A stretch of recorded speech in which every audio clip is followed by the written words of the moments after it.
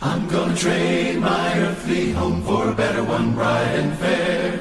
Christ left to prepare a mansion for his children in the air. I'll join him in that land where tears no sorrow can be found. And I'll receive my mansion, robe and crown. The weather there is always fair, there is sunshine day and night. No cold and no rain will fall there, for the sun shines ever bright. I'll need no heavy garments, I'll just wrap my robe around when I receive my mansion, robe. Good afternoon. I hope you all have had a good week. It is Saturday, February 10th, and I'm home, back from New York, sitting in my living room and enjoying the company of my family. As the clock behind me there says, time spent with family is worth every second. Of course, they're all napping right now. Of course they are. So I thought this is a good time to get on, and let's finish up this week. Finish up strong with Matthew chapter 25. Read through what Jesus has to say there and how we can apply it in our lives today. So Matthew 25 is interesting, and I think it's an important chapter. Of course, all of them are important. But Jesus gives a parable that encourages his disciples to be watchful, to be ready, to be prepared. And then he gives another one that talks about faithfulness, about the things that we do, and how we are productive with our faith. And then there's also a sense of readiness that's involved with that as well. And then finally he wraps up with a judgment scene, a scene that I think is important for us to consider and think about when we consider what's to come. So in each of these narratives, though, there are those who are prepared, those who are ready, and those who are not. You get a sense from these, as we'll read these here in a few minutes, you get a sense of the joy of those who were accepted, those who were praised, knowing that they performed a job that was well done, good and faithful servant is something that we get from Matthew chapter 25 here. And on the opposite end of that, you feel the pain of those who were kept out, that were thrown into the darkness or condemned. And when we look at the application to our lives, the same thing goes for today. When we're told that we've done a good job, when we're told, given praise for the things that we've done, we feel good about it. And on the other end, when we get scolded or told that the things that we're doing are not the things that we should be doing, it doesn't feel very good. There's disappointment involved when we come up short. So if you know those joys and the pains, then you certainly should understand the need to be prepared. So as we read this chapter this morning, or this afternoon, feels like morning, I don't know why, maybe because it's so gloomy out. But as we read through this, and even in your personal study, hopefully you're telling yourself, you want to be ready. I want to be able to know that I've used my time wisely in preparing for the greatest event that the world will ever know. And if you're like me, I'm sure you don't want to be left standing at the side, scratching your head, wondering where you went wrong. You definitely don't want to be on that day arguing with God, arguing with the judge, and saying, but I did this. I know you told me to do this, but I did this. I know that your word says to do that, but I decided to do something else, something that man came up with. Man-made doctrines, man-made traditions. Because if you have to argue that, and you have to say that, then the response that's going to come back is, no, I told you to do it, you didn't do it. I gave you the tools, I gave you the instruction manual, you didn't read it, you didn't follow it. Maybe you read it, but you didn't follow the directions. Instead, we want to be prepared. We want to be ready. And so when that day comes, that preparation will lead us to an inheritance of the kingdom. So let's go ahead and read Matthew chapter 25, starting in verse 1. Then the kingdom of heaven will be like 10 virgins who took their lamps and went to meet the bridegroom. 5 of them were foolish and 5 were wise. Oh, I didn't put the scripture up to that. Sorry. There we go.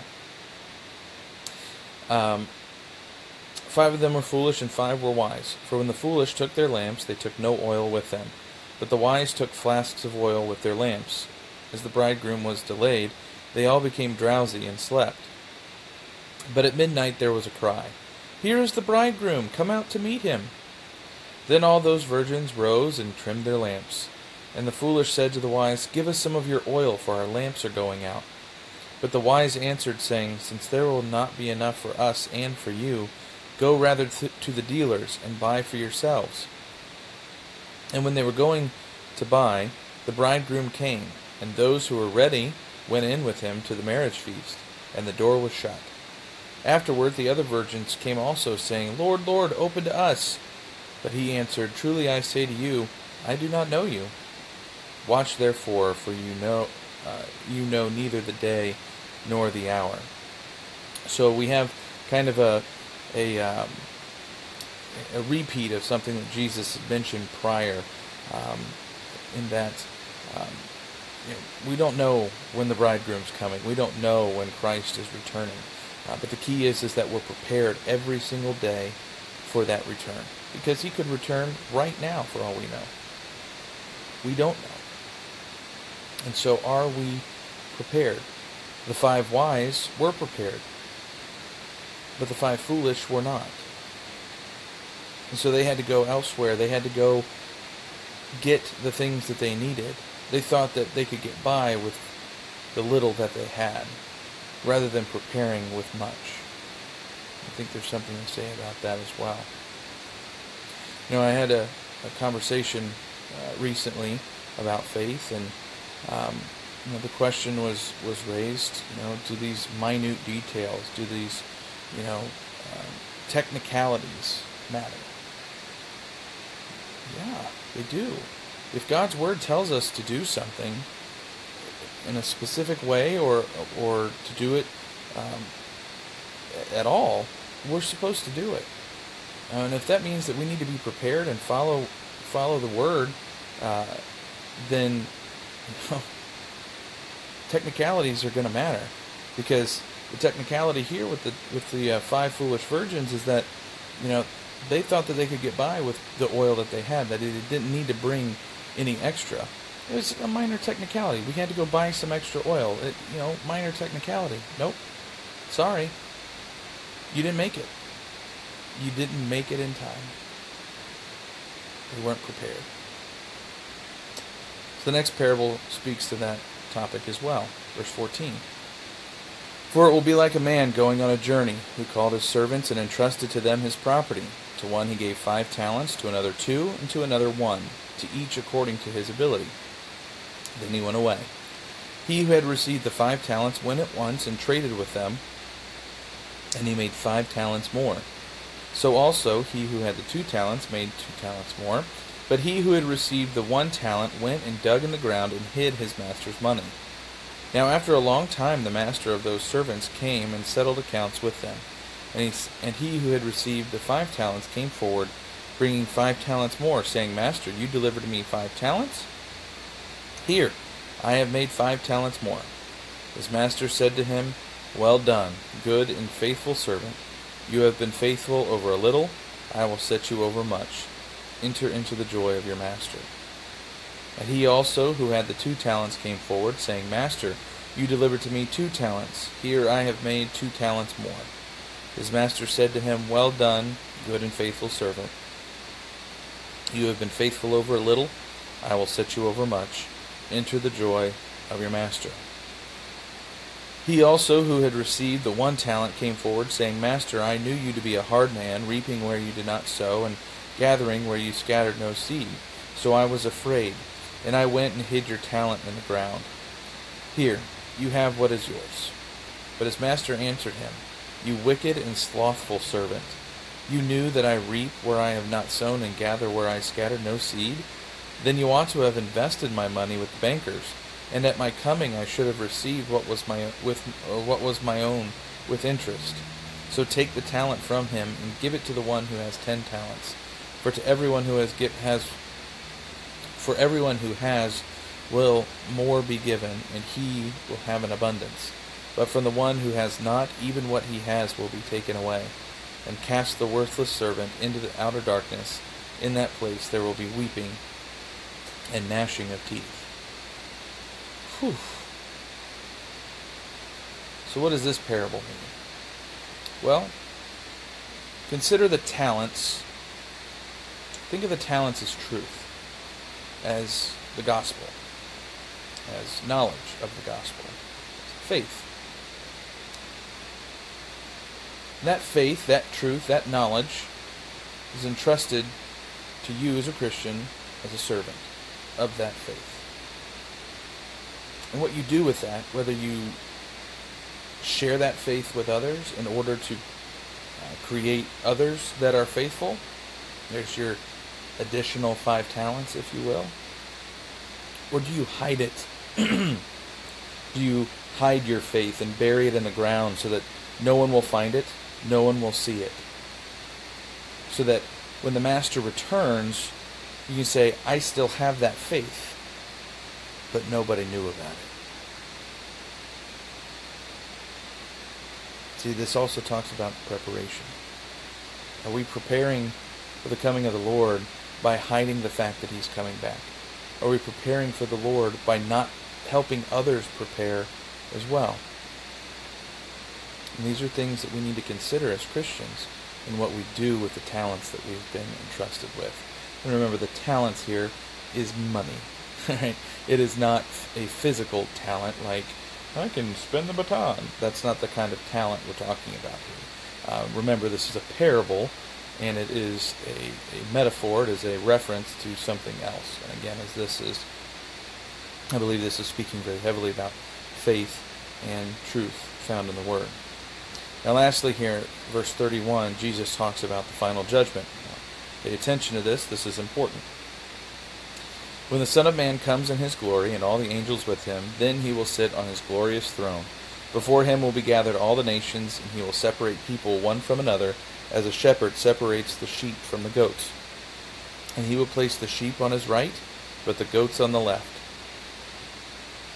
Then the King will say to those on His right, 'Come, you who are blessed by my Father, inherit the kingdom prepared for you from the foundation of the world. For I was hungry, and you gave me food. I was thirsty, and you gave me drink. I was a stranger, and you welcomed me. I was naked, and you clothed me. I was sick, and you visited me. I was in prison, and you came to me.' Then the righteous will answer Him, saying, 'Lord, when did we see you hungry and feed you, or thirsty and give you drink? And when did you see a stranger, or when did we see you a stranger and welcome you, or naked and clothe you? And when did we see you sick or in prison and visit you?' And the King will answer them, 'Truly I say to you, as you did it to one of the least of these, my brothers, you did it to me.' Then He will say to those on His left, 'Depart from me, you cursed, into the eternal fire prepared for the devil and his angels. For I was hungry, and you gave me no food. I was thirsty, and you gave me no drink. I was a stranger, and you did not welcome me, naked, and you did not clothe me, sick and in prison, and you did not visit me.' Then they will also answer, saying, 'Lord, when did we see you hungry or thirsty or a stranger or naked or sick or in prison, and did not minister to you?'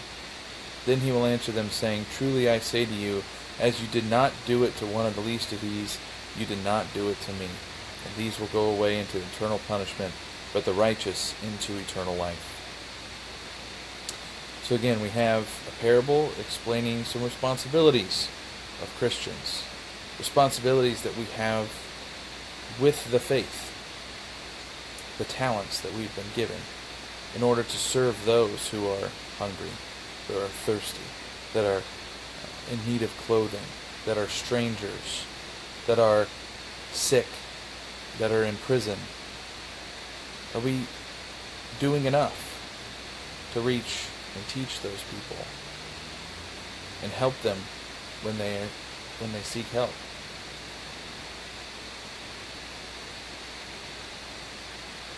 What will make the difference? What will make the difference in your eternity? Is it an attitude of, this should be good enough? See, that attitude is probably good enough for a birthday party. Yeah, these decorations, that's good enough.